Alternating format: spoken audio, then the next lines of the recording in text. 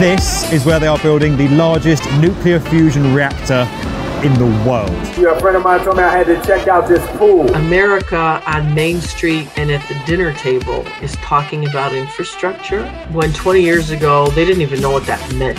Today, those towers are an astounding display of wealth, prestige, and engineering first. It's impacting everyday Americans. I am against the train the way it's being done right now. New York City housing is a scam. It is a scam.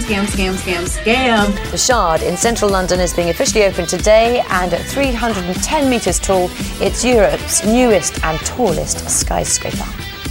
Hello, I'm Fred Mills, and this is the world's best construction podcast by the Billionaire.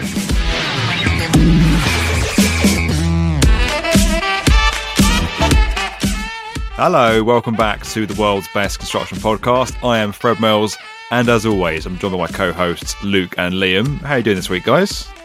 Yeah, not too bad, mate. Not too bad. It's I'm not going to be the typical British person and complain about the weather and that it's raining and it's grey and it's dark, but I'm excited to talk some buildings, mate. Especially this week's topic. I'm looking forward to chatting that with you. But other than that, all good. Yeah, you're right. You're right, Fred. You doing okay? Yeah, all good. It's you're doing right at the minute. Actually, lots happening. Lots of good, exciting things happening for this year.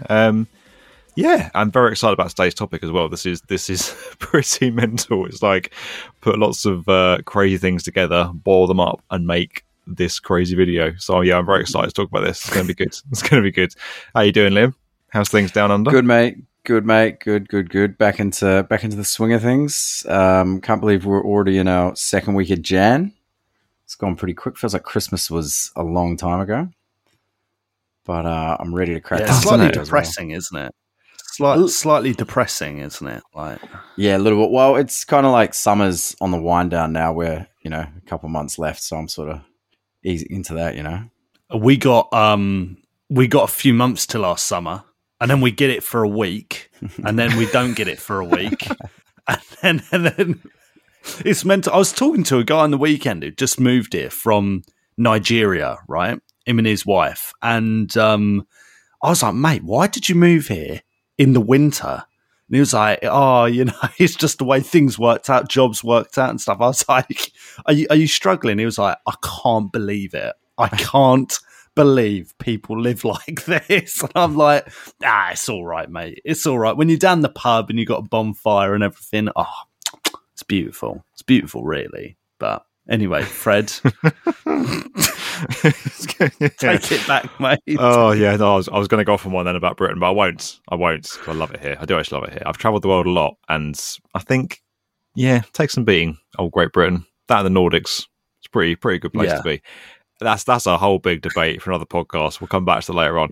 This week, guys, we've got for you a billionaire, and we've actually got an interview with the billionaire, Mark Lowry, who is building a $400 billion city in the US desert. This thing is absolutely mental. We're going to talk about that in detail today. Also got an incredible new library that's opened over in Beijing, London's new vertical science campus, which is coming to Canary Wharf. And as ever, the whole thing is sprinkled with some of your comments from the week. Let's go.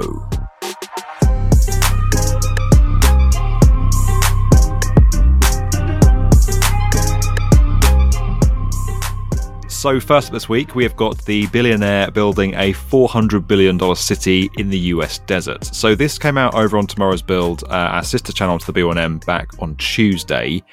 And the guys at Tomorrow's Build scored a pretty incredible world-exclusive interview with billionaire businessman, US businessman, Mark Lowry.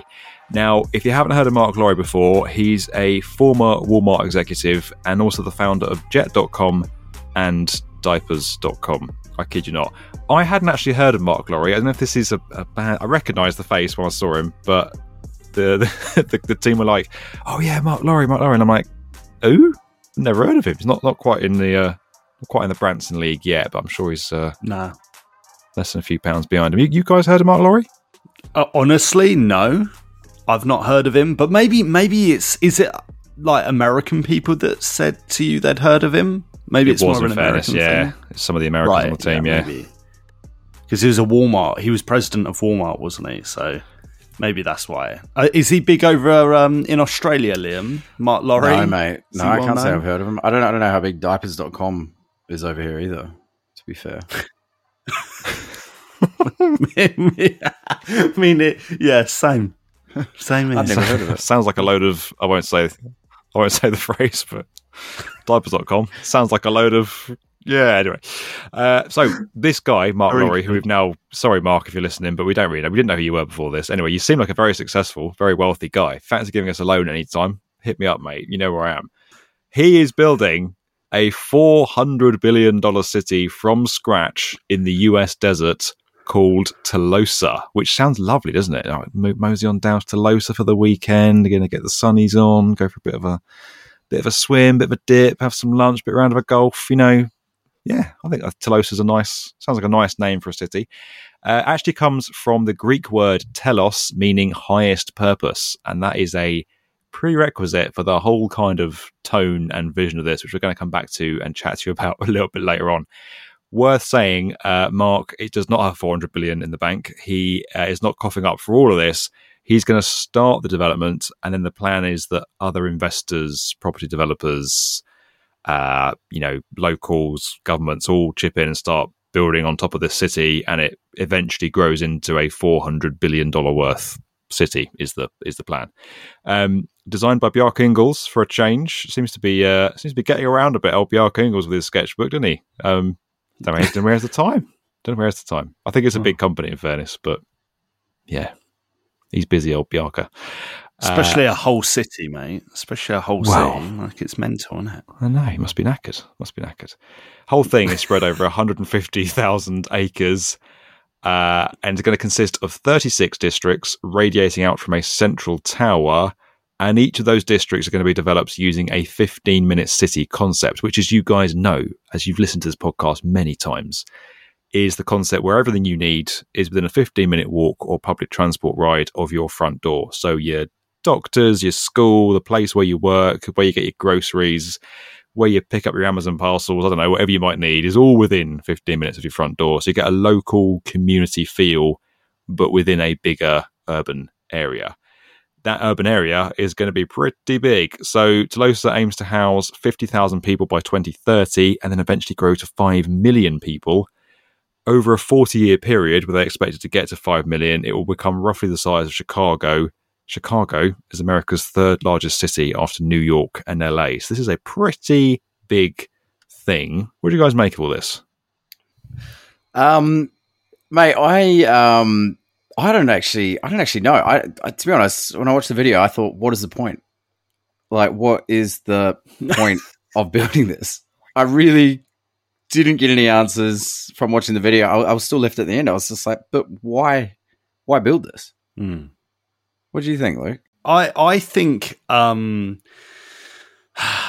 lot of things. I think something like this, that's this grand and this big, is an admirable idea, right? And this isn't a new idea, right? Particularly in our country, the idea of new towns, yeah, whether it's Milton Keynes or good old sunny Basildon, Bas Vegas, they serve. Yes, I'm making the comparison now, mate. I'm making the comparison now.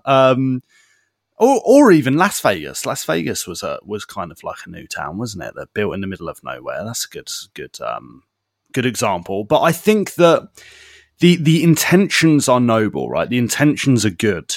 I just think when you're looking at the renders, when you're looking at the ideas of it, it's maybe a little bit sci-fi. You know, like you've got these little pods going around on monorail lines and there's no cars. And I understand why. It's just in execution and in reality, you know, let's say, and this is the example I thought of, let's say Tolosa's been built like in the middle of Utah or something, yeah? And you got friends an hour away in a different town or a different city. You know, how are you going to get there? Especially with like US public transport. Yeah. I'm starting to really see like where Liam stands on this project. I think there's maybe just some like real world issues that just like I think Liam's right, that haven't really been addressed. But that doesn't mean that the idea can't be done. That doesn't mean that the idea isn't necessarily a bad one. I think in some ways it's a really, really decent idea. But it's a bit all over the place. I don't know. Yeah. That's the impression I got. Yeah, it's worth saying they don't actually know where this is going to be yet. So it's going to be in either Utah, Arizona, or Nevada, which doesn't exactly narrow it down. But it's a very hot, deserty corner of the USA. So you're right, getting between towns on an electric bike is going to be a pretty hot experience.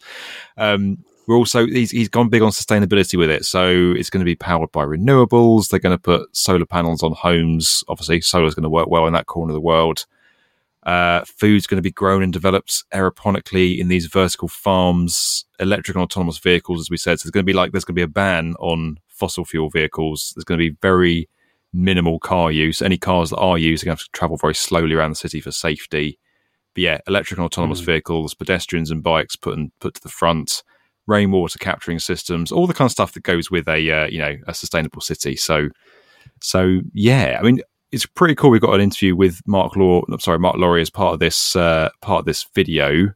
I hope he doesn't listen to the podcast because we've established that we don't know who he is and we think he's a bit like Basildon or Milton Keynes. But anyway, well, what do you actually think of it though? What do you actually think of it? Like, do you think this is feasible, Fred? Yes, I do, and I think. Okay. Once you get past, and on the surface, you've got a billionaire who's got a lot of money, who could do all sorts of things, who is trying to custom build a city that feels very ambitious, looks very over the top, and feels a bit like out of touch with most people. But when you look at some of that, you have to have the crazy renders, you have to have the futuristic high ambitions in order to get people to show an interest, put it on the news, talk about it, to drive investments. That bit's kind of in a way quite clever. And I think the thing about using his money and his influence to show what a good city could be like so that people can learn from that and build on it, and it can be like a model for how we build in the future is pretty inspiring. It's worth saying that has been tried multiple times throughout history. I mean, even as far back as ancient times, they've tried to custom build these cities as like models of what the future could be. Walt Disney did it. Bill Gates has done it. Elon Musk is trying to do it. It's not a new thing, but what he's doing and what he's got together here, I think, is pretty impressive. Once you can see past all the craziness and the outlandish renders and the eye-watering sums of money going in. That's my view. I like that in the last year or so, we've had announcements like in Saudi Arabia about the line, and the water city. It's mentioned in the video, but the floating city in where is that? Korea, right? Yeah, South Korea. Yeah, South Korea. This out of all of those announcements of like new cities with new ideas, new concepts, this one to me still feels the most grounded, and I think that's a little bit crazy. That out of all of them, this feels the most grounded because the line, that feels like something like Blade Runner. The floating city, I just can't really see it happening. This, even like the name, the name feels realistic, like Tolosa. Oh, hi, I'm from Tolosa, Nevada. Like, yeah, okay, I buy into it. I'm like, yeah, that sounds like a real place already. I like the ideas. I just think it's going to come down to the execution. And to say stuff like, oh yeah, it's going to be by X amount of time, it's going to be probably the third largest city in the US after New York and LA. Everything sounds fabricated. It doesn't sound organic. And that is the whole idea of a new city or a new town, whatever, right? But I always find like the most interesting places will be organic. They start off as small settlements and villages and they grow into their personality. They grow into a place that people want to live in. And I think at times Mark was saying, look, this is going to be, what was he saying? Like, people go around with like college or university sweaters saying like, Oxford or like Yale in America or something, like they're proud to come from that college or uni. He wants people to wear Tolosa on a t-shirt and stuff. And I was like, well, some people in some areas are already proud to be from there. Do you know what I mean? And they're not perfect, but the reason they're proud to be there is usually because of the personality in a city, whether that is the art scene or things to do, the food scene, whatever, nightlife scene maybe. This doesn't strike me as one of those places. Do you know what I mean? It's not going to have like an underground like garage music movement or anything like that. I can't see it. It just seems too clinical. It seems like a hospital room, maybe. I don't know. Yeah, like I'm trying to figure out what's going to drive people. I know he says in a part of the video he needs 50,000 people to move in overnight. But touching on what you're saying, like I don't see any driving factors to drive these people there. Just for me, I can't see any. What are the benefits? Because I mean, the renders and things like that, it looks nice, but it kind of reminds me of like a outback farming community. You know what I mean? You've got like glass houses everywhere. Yeah. Well, there's one of the renders. I was like, it looks like it's just a bunch of glass houses like growing tomatoes and pumpkins and things like that. I was like, what's the drive to get people to live there? Like exactly what you're saying. Where's the culture, things like that. I mean, you can't just install that, right? It comes over time, but yeah, that initial driving factor, what's that? Yeah. And it sounds like it would need some high-end people from high-end jobs to even like maintain a place like this. Yeah, like the caretakers of a city like this will need to be like pretty much engineers, wouldn't they? I could be wrong on this, but that's like the impression I get. And why would a high-value, high-income person go, yeah, do you know what? Let me give this a go, unless they're being paid a ridiculous amount of money. And that's where the sort of engineered versus organic argument comes in. You can't do something like this unless you're getting paid an absolute mint. Would you? Like, you talk about why anyone would live here. Money, right? People would move because of money. People move because of new jobs. People might be like, do you know what? This is my opportunity in life. But again, I would argue that doesn't equate to the vision of this being almost like a utopian society. Yeah, I guess it's interesting. Like I was thinking, if you fast forward, I don't know what it is, 5 years or up to 2030 when this thing is open, and you imagine on the news there's a big story out there that a billionaire has built a new custom-built city in the desert and has plans to grow and expand it over time. I can imagine people wanting to buy into it and or invest in it and buy a property there, put a stake down there, get a place for their business, their restaurant, wherever it may be, a home, a flat there, because they're interested in seeing where it could go to. But then, what kind of people have you got moving into your city? Then is it all second homes and rich people? I don't know. How do you? That's a question I had about, like you say, who's moving there to start off with? Who's going to get this going in the first instance? It'll be pretty interesting. It's worth saying that there's a much bigger underlying principle this whole thing is built on called equitism, which, from what we can find out, seems to be a Mark Laurie coined term and phrase. And he's using that as basically the basis for this entire city. So the whole principle that this society is being built on is one of equitism. Earlier on, I mentioned 36 districts radiating out from this very cool looking central tower. That central tower in the middle of the city is called Equitism Tower. So it's getting a bit more utopian and, well, dystopian really all the time. For anyone who doesn't know, equitism is an economic system where all residents have a stake in the city's land. As the value of the land increases, plots can be sold to create an endowment. The money gained will then go back to the city to fund social services like education and healthcare. Worth pointing out, community land trusts like that aren't new. There's actually about 300 across the US, but this would obviously far and away be the largest one. $400 billion new city in the desert would be the largest one. Historically, that model has helped maintain affordability for future low-income families. It's worth pointing out, I think, we've spoken a lot about affordable housing and the lack of affordable housing in our cities on this podcast a few times before. that kind of principle, that idea could be pretty useful for other cities. Like I said earlier, I think this is quite an interesting idea. I could see it having legs, but then you go and throw in the crazy equitism thing. It feels a bit like Tom Cruise's Scientology. It just gets a bit up there for me. Yeah, hit the nail on the head there, mate. I was looking for the right phrase, and you said it for me. With the equitism thing, sorry, I don't know if I misheard you, but when they sell their plot of land, that money is then reinvested into the community. So if I buy a flat, whatever, a penthouse apartment, and then I want to sell it, do I get the money back? Or is that... I believe you do, but some of the money goes to the city, I believe.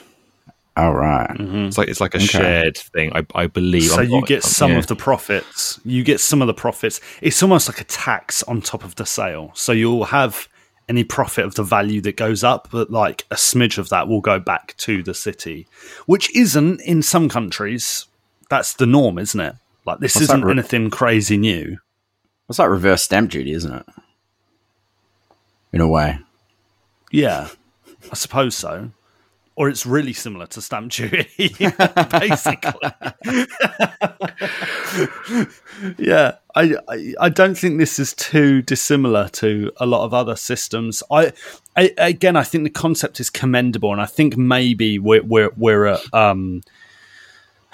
could be oversimplifying it, or maybe I just don't fully understand it. That's probably more realistic, to be honest. But if we go back to the point we made earlier, Fred, that the people who are likely to move here or to be incentivized to move here, particularly at the beginning, are probably going to be wealthy anyway. So what are you going to do? You're going to just like import working class people and just like go, yeah, there you go. There's your gaff. There's your tower block. You look after that. And this city, Tolosa, doesn't take into account that, there are working class people, there are poor people, there are people who bring down neighborhoods. I'm not saying working class people do that. I'm working class, but like even wealthy people do that. There are some characters and some people that get banned from like the what is it over in California, like the hills everyone lives in. There are people that like get banned from like a street in an area. Pretty sure Justin Bieber didn't he? Justin Bieber got like banned from a street or something because they were like, yeah, we've had enough of living next to this guy. And what just that's what I'm trying to say is that happens in London, that happens in LA, that happens in New York, right? So Tolosa, that would happen, but like it feels like this pitch and this dream, this vision is sort of like devoid of any sort of realism like that, any sort of realistic sort of outlook.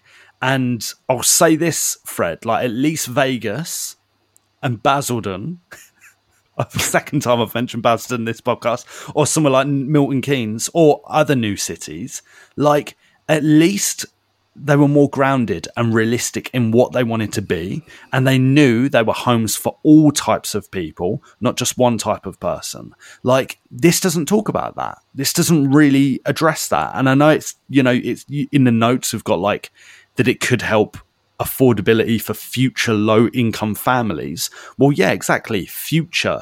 That's in the future. And the future can be whenever. And historically speaking, I love history.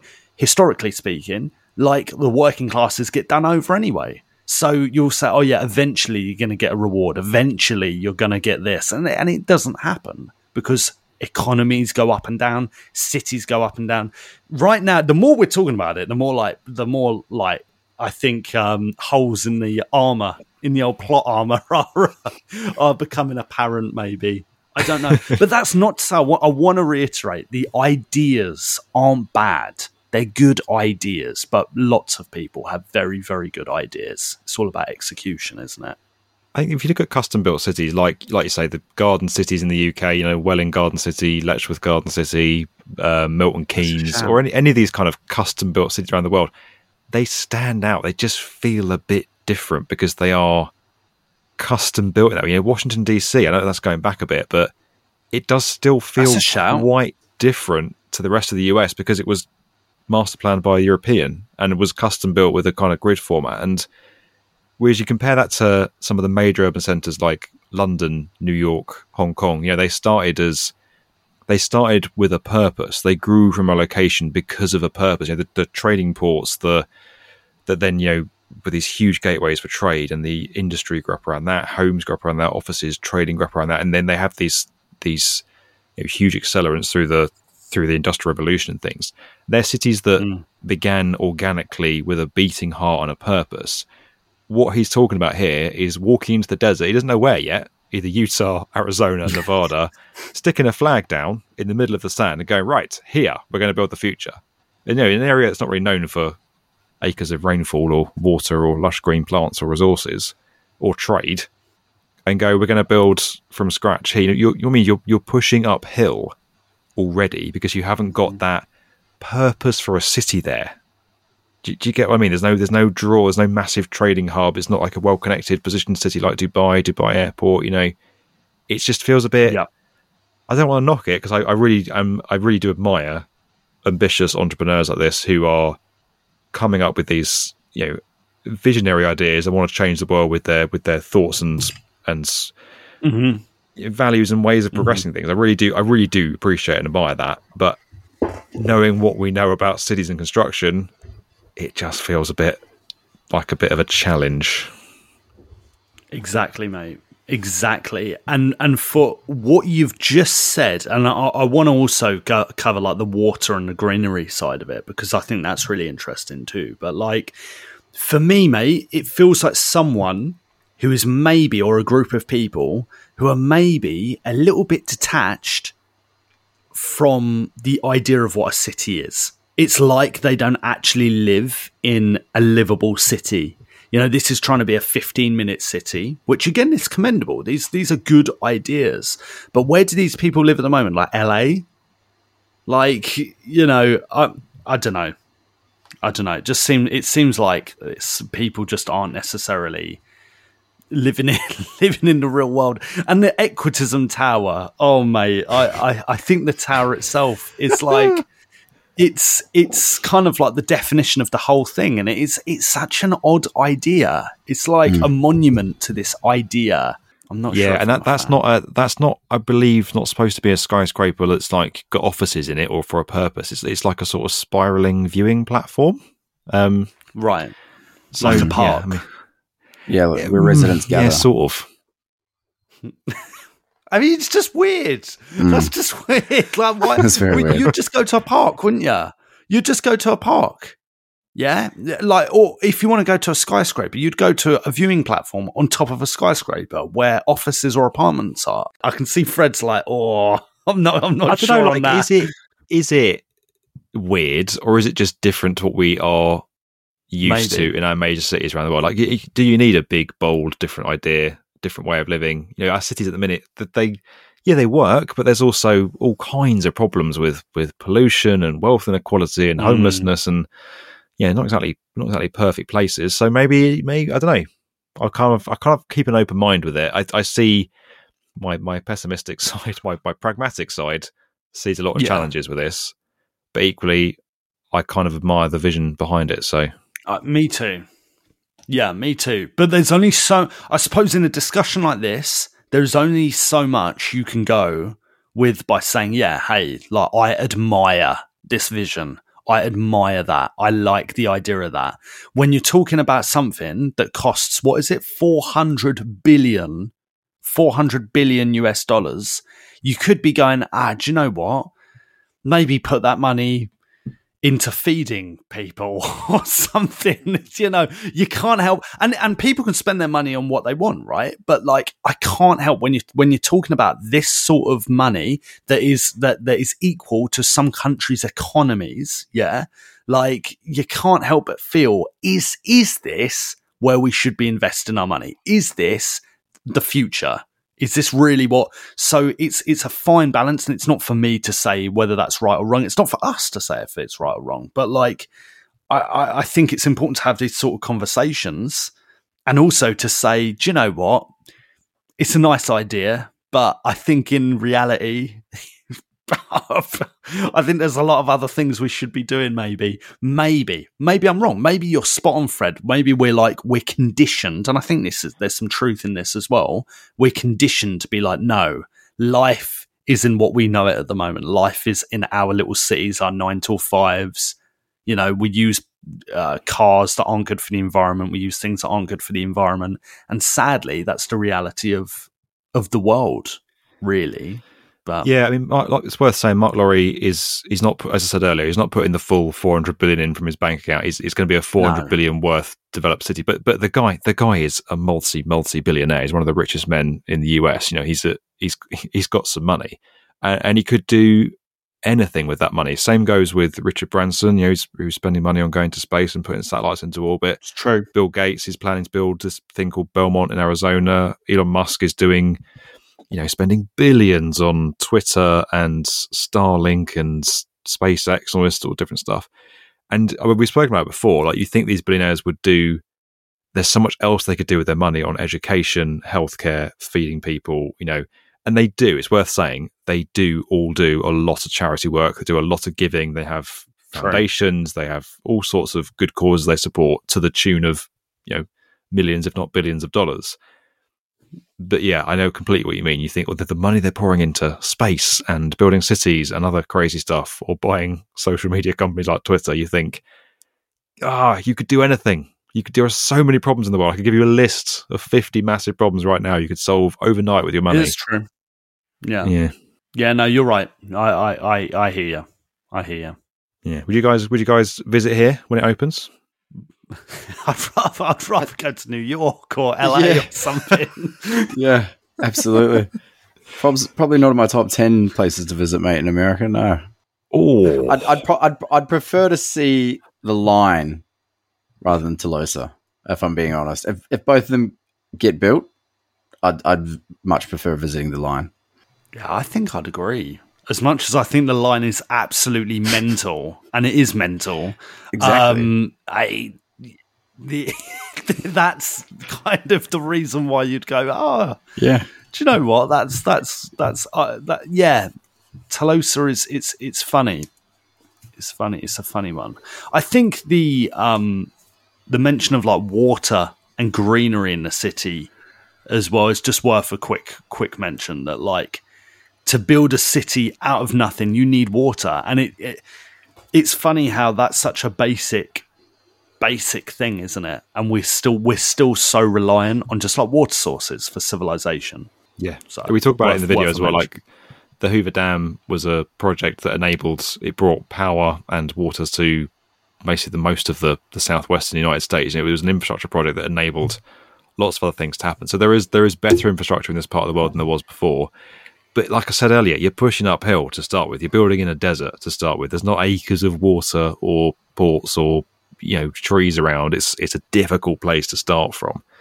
A sort of thing, a city I can imagine connecting through on a flight. You know what I mean? If they had a well-positioned airport with some good restaurants, you have to go to Tolosa, get some equitism, the equitism sub, the equitism wrap, I don't know, equitism cocktail, equitism bar. I don't know. Yeah, that's the biggest compliment, mate. Well done. You can see having a connection, bro. I love it, mate. Love it. Shout out to Mark Lowry. Listen to this, mate. We've started off by saying we don't know who you are. Then we've dissed your city, questioned it, said you could spend your money on other things, compared it to Basildon, Milton Keynes. The equitism sub, mate. Stick it in your restaurants. And DC.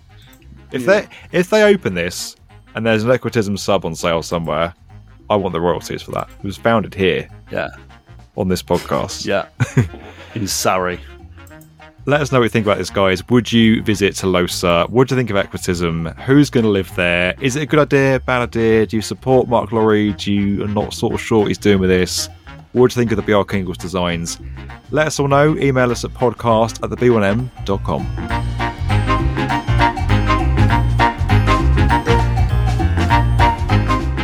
Also in the news this week, we are swinging over to Beijing, where a pretty impressive new library is under construction and set to complete in 2023.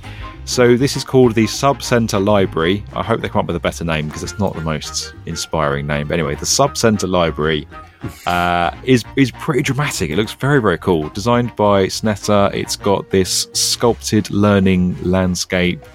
It's hard to describe. We're on audio medium, but basically there's this. If you imagine like topography in hills, there's all these kind of layered stepped hills within this library, and some of them have got books in, some of them are for walking up, some of them are sitting on, some of them are for learning, chatting to your friends on, wherever it may be.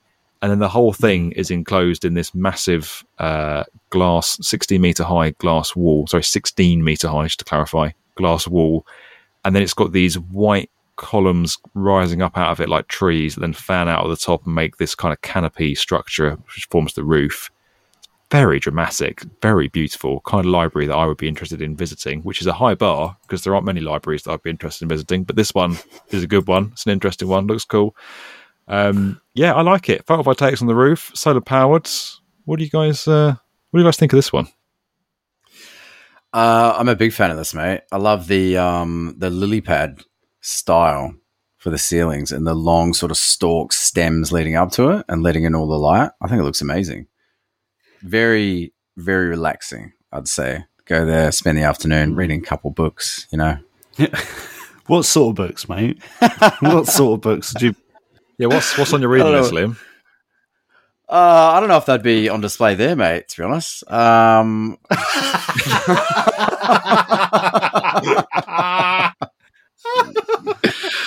Only because of the language, right? Only because of the language. Yeah. Most definitely, mate. Of course. Yeah. How about you, Luke? What kind of books would you park up and have a read of there? Lots of different books, mate. History, architecture. Oh, yeah. Any specific? Yeah. Yeah. No, I think this might be one of the best projects we've seen in this year, but also like since we've been doing this podcast, like since we've been covering the news in architecture and construction, this might be one of my favorites. I think it's phenomenal. I think it's beyond gorgeous. It is. Whoa. Yeah, it's phenomenal. It's incredible. It's like it's a perfect balance between like a statement and understated. It's not too in your face, and yet it's still organic. There's everything about it is class. It just screams class. And it does what it's meant to do. Like what you said, Liam, you're meant to just go there, relax, study, right, and research, learn, and you can do that here. It's phenomenal. It's absolutely outstanding. The only issue that I thought of, and it's not really an issue, but I thought there is. I knew, and there is. I knew there'd be something. Yeah, go on. There's always a but. Why? There's no pets at home. So British, mate. So go on, have a moan, mate. Well, right. I've said it now, but look, let's so British.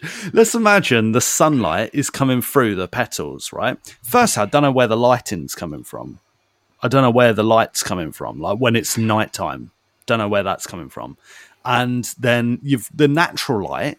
The sun moves, doesn't it? So let's say I'm in like a nice, well-lit area. I'm reading my book. Oh, the light's gone. Give it 10 minutes. Light's gone. I'm in the dark. Right, let me get up and move. Yeah, do you know what I mean? And just like, let's say, oh, do you know what? I've had a bit, it's hot outside. Like, let me go get some shade in the library. I've found a nice cushy little spot. Give it 5 minutes. The sun's coming in and moving on my spot. I'm thinking, flaming hell, I'm going to have to move again. I don't think you'd be reading a book that long in the first place, mate. Whoa! I'm talking like you'd be there for 5 hours having a good read. I see what you're saying. Might be. If you look at slide 4, there's one light I've found right at the very top of the staircase. But I mean, if they're at the top of the tulip, or the top of the stalks, the stems, whatever you want to call them, they've got to be pretty powerful to get the lights down, especially in that main center bit. Eagle-eyed. Yeah. That's the only It's one I important spot. for reading, light. It is, mate. Yeah. It's a good point. Those apparently those columns have got like the building management system in and heating in and all sorts. They're very fancy columns, but I know what you mean. Also, where are the little study rooms? We used to have study rooms at the old Loughborough University Library, and you could do whatever you wanted in there. It's like a little cubicle you could go in. Oh, great! You should spend the day there sometimes. Yeah, mate. All sorts happened in those rooms. Mountains, mate. All sorts went on in those rooms. I'll tell you. Jeez. There was all kinds of rumours. Never to me. I had a boring life. I had my head down in my books, learning, geeking out, playing Lego. I can imagine that. Yeah. If you look at slide 2, moving on. If you look at slide 2, like you said, Fred, there's no like little rooms to go and read. So are you just going to sit in the sort of auditorium-looking stairs reading, right? There is little rooms under the hills, under the Teletubby hills. You see, there's an entrance to. Yeah. There is an entrance. There's an entrance. Eh? Yeah. So that's where you're going to have your more conventional rooms and meeting rooms and like podcast studios, maybe. Who knows? I like it. I think it is very beautiful. It's surrounded by forest as well, so they've kind of made this like an extension of the forest. It's. Like I say, it's completely different to anything else we've seen before. Yeah, I'm a big fan. Lots of nice comments on this as well. So people saying this is absolutely amazing, incredible design, really cool, great use of the lily pad effects. Someone saying it reminds them a lot of Frank Lloyd Wright's Johnson Wax headquarters. Go and have a Google of that one. I'm not sure what that looks like. Looks amazing. Yeah, lots of nice comments. In fact, it's almost unanimously nice comments, which is pretty cool. So. Yeah, let us know what you think about that one, guys. Have a look. It's on our Instagram, also across our social channels. Let us know what you thought about that one. Swinging back a bit closer to home, we're going over to Canary Wharf in London for, I think, probably a less exciting building. But Cohn Pedersen Fox, KPF, have designed and are constructing Europe's largest and most technologically advanced commercial health and life sciences building. It looks about as exciting as it sounds, I would say. This is a new vertical campus that's rising at North Quay in Canary Wharf. I have to say, I think it could have been very easy here to build a boring glass box and add yet another boring glass box into that corner of London. What they've done with this kind of coloured facades and the segments in the building and the park space out front, I think it looks pretty good. It got a lot of likes, a lot of interest, some very nice comments about it.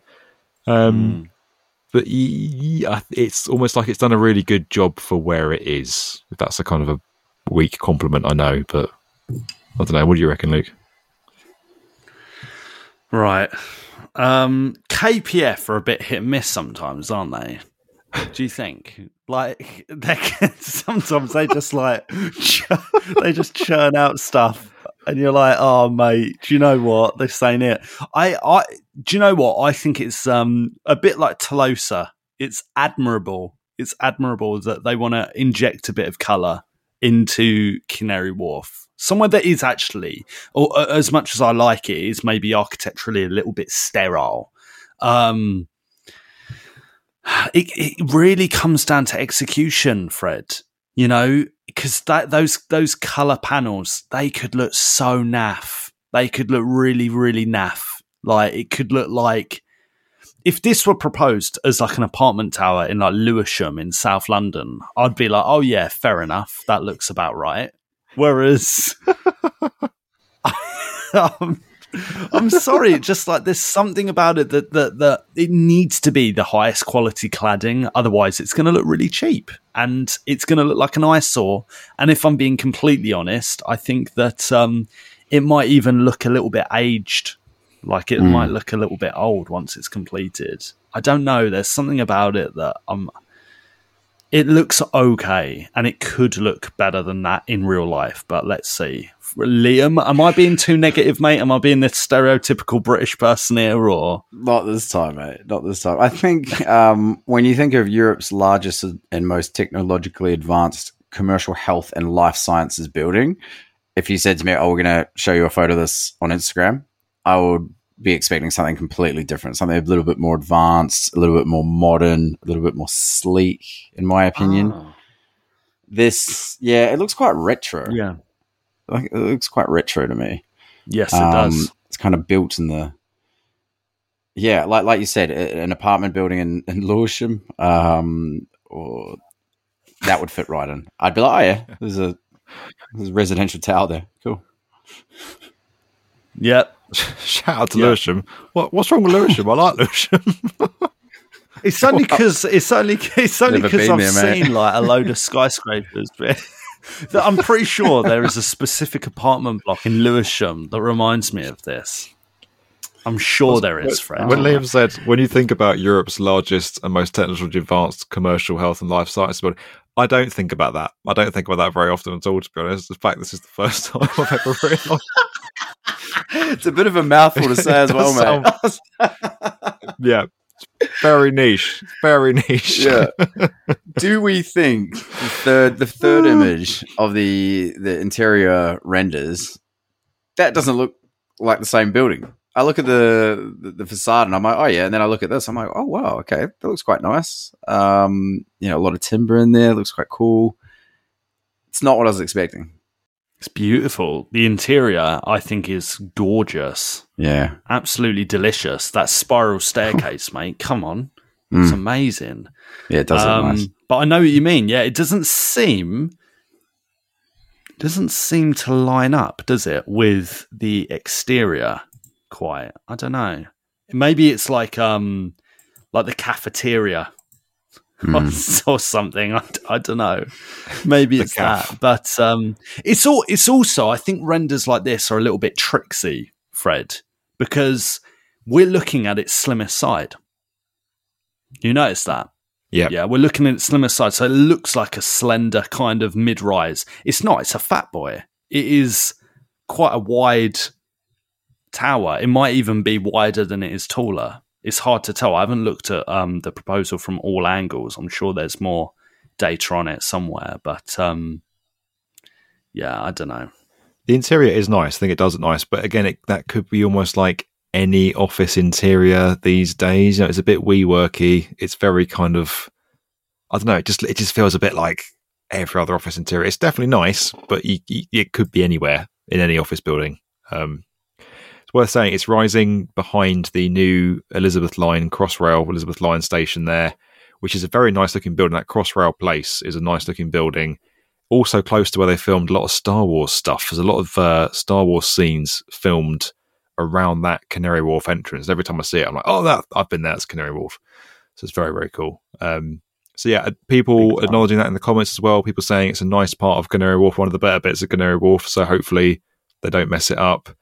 People saying it's good. It's very near the Crossrail station. London's a great city. This is going to be a great building.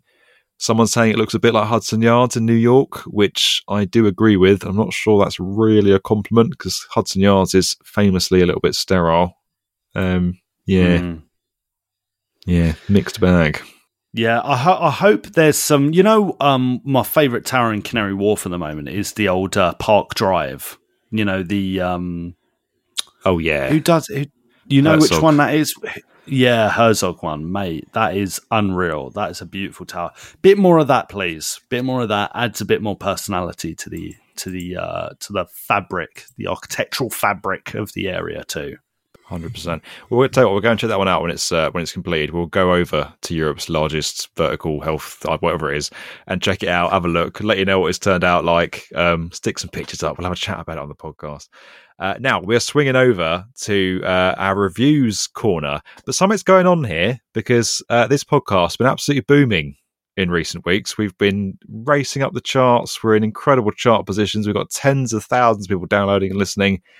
But we sit here every week and say, leave your reviews, click the star button. And not many of you are doing it. So either you're all listening and we have zero influence and you're not, doing what we say, or you don't like the podcast, but still listening to the end. So what is it, guys? Come on. Get your reviews coming in. Click the star button. What's happening? What have we got this week, Luke? Right. Well, firstly, I'd like to say it's the Spotify listeners are more active than the Apple listeners in reviews. So you can review us on both Apple and Spotify. But we actually got a lovely email from Arthur Kaspeler, I think. I'm really sorry if I've butchered that, but he says this. He emailed us in. He said, "Hi, Fred and the B1M team. I recently watched or listened to the most recent episode of the World's Best Construction Podcast. Really entertaining as always. I was especially impressed by the new skyscraper at 85 Gracechurch Street in London. I think the design looks cool and fits the city really well." Well, Arthur, I thought the same thing too, mate. He goes on to say, "Just wanted to say how much I appreciate the podcast you guys have created. It's the perfect combination of informative content as well as fun, casual, wait for it, banter, and is great to listen to while going about various daily tasks. I think this was briefly mentioned before, but I also love the music you use for the intro and outro. So they're not all me, Liam. They're not all me, these messages. They're not fake messages, mate. Burner account, mate. Keep pushing your another intro music. one. I'm a fan of the intro music, mate. I love it. I do. I don't know where this is coming from. Cheers, mate. Thanks. Thanks, Arthur. Right. Well, he's also got a question, right? He says, "I also had a general question regarding the channels, so the YouTube channels. He was curious as to why you decided to create a Tomorrow's Build in addition to the B1M, and how you decide which videos are posted on the B1M and which goes to Tomorrow's Build. Greetings from Perth, and have a good 2023. Arthur, mate, thanks for sending that in. Fredadiah, what have you got to say about the Tomorrow's Build thing? What have you got to say about this? What's your response? It's a really good question. So we decided with Tomorrow's Build, because when we first had the B1M and it was just one channel, it was very broad, and it was everything from skyscrapers to dams to climate change to sustainability to rail lines, and it was kind of a very broad spectrum. And there's this real urgency that's come about now with how we build the future and how we build a better world. And what we wanted to do was pull out those really urgent, most compelling, most exciting stories about how we build the future, and create a separate standalone channel about them. Almost create this kind of easy to go to resource, kind of like a manifesto for how we build the future of this planet. We wanted to lift up the best ideas out there. We wanted to lift up the people who are trailblazing work right now and share it today so that people can build a better tomorrow. And that's the idea where the whole Tomorrow's Build brand came from. And the thing with Tomorrow's Build is that we don't just want to go far-fetched, crazy stuff. It has to be grounded in reality. It has to be stuff that's actually happening, actually got a backer, actually moving forward in some way. So yeah, it's been really good to see that come to life, and it's basically given us a much more directed audience. So we've got, but with the two channels split out now, we've got that really powerful resource for driving the future, driving all this important stuff around climate change, how we build a better world with Tomorrow's Build. It's become a much more powerful standalone vehicle, while giving B1M a stronger identity as well, because it's become there's that bit less within B1M at the moment. So yeah, I hope that makes sense. I've waffled a bit there. Do you want to add anything to that, Liam? That kind of makes sense. Yeah, mate, absolutely. It's good to diversify. I think we definitely needed it across both channels. I'm just waiting for someone to send in an email and ask you what B1M stands for, mate. Because the amount of emails I get weekly and in the comments section is insane. I've been here nearly 5 years. I reckon I get emailed 3 times a week about it. There so if anyone wants to video about write it, I've explained it multiple. I know. Yeah, I know, I've explained it multiple times on podcasts. We'll leave that for a different episode, guys. You have to tune in. You have to send us an email, write us a nice review, click that star button, and I'll explain it in a future episode. Like one of those TV shows. Remember Lost, where it's like, the unexplained thing is just never going to be explained to you. It's just, oh yeah, we're going to tell you, and they never actually do. Is that the ending? I never actually caught the ending. I tuned out the last season. I was like, this black smoke started appearing. I was like, oh, this is ridiculous. Like polar bears and stuff were running around. Is it polar bears? Yeah, polar bears. Yeah, what was the ending of Lost? I think I actually never watched it, but I think it's that they were basically in purgatory and that they all died. So they were in like the in between, like life and death, and that was the answer. basically, Liam, they started the series, had a great idea, great concept, and then didn't really know how to finish it. Yeah. So listen, Tolosa, all of these places, Lost could be a good example, a good analogy of where your project could go if you don't execute it properly. I'm kind of there with the Handmaid's Tale at the minute as well. That seems to be just now rolling on from series to series. Apparently, next series is the last, so we'll see what happens with Gilead and all that stuff. Other one I watched recently was Wednesday on Netflix, which Caroline, my wife, got me into. I was a bit skeptical. Really, really good. But it got to the last episode, and I was like, we better find out who this monster is and what's going on, because if they kick this into a second season, I ain't going to be happy. But luckily they did reveal it. Maybe we need to see some Fred Mills dances like the Wednesday dance on TikTok, mate. Yeah? Race shirt on or shirt off? Off, obviously. Right. You wouldn't mind that though, mate? Let's put a pin in that. We'll come back to that one, maybe. No idea is a bad idea at brainstorming stage. We might come back to that one. Guys, we hope you enjoyed this episode. Let us know what you thought of all the stuff we talked about. And please get some 5-star reviews. We're not interested in other star reviews. Just get 5-star reviews and nice comments, emails, and feedback coming in. Luke and Liam, how's this week been for you? Has it been, you enjoyed a little chat? It's been grand, mate. I've had to. I've got to have my little moan and my praise as well, and I've got it out of my system now. I can crack on with the rest of the week. That's it, mate. Beautiful. Yeah, I feel you, Luke. I feel you.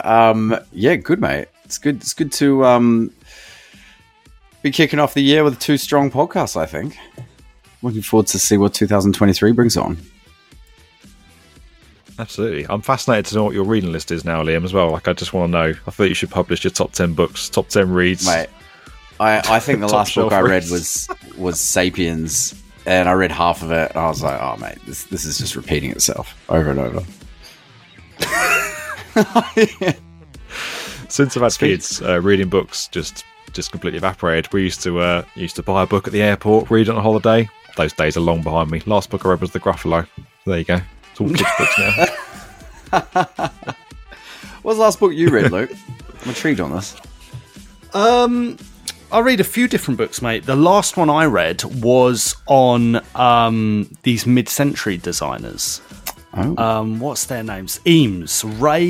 Is it Ray and Charles Eames? You know, the guys who design like furniture and stuff. Believe it or not, that is the last book I read. Yeah, mate. You made us very uncultured. Are you expecting like, Star Wars book or something like that? Yeah. I'm actually not into the Star Wars books. I actually have a thing about that where I'm like, nah, not for me. Not for me. Stick to one form of media. You're so highbrow. I know. You made us look very pathetic there, Luke. What can I say, Fred? We don't read. You've got some fancy book you've read about. I'm like the embodiment of the nail emoji. You know, the nail, getting the old nail gloss, like the finer things in life, mate. Listen, if people ain't tuned out of this episode by now, then I don't know what they're doing with their life. We've definitely digressed. Guys, get your comments coming in, podcast@billionaire.com. Thanks for listening. Tell your mates, forward this podcast on. We love you. We'll see you next week.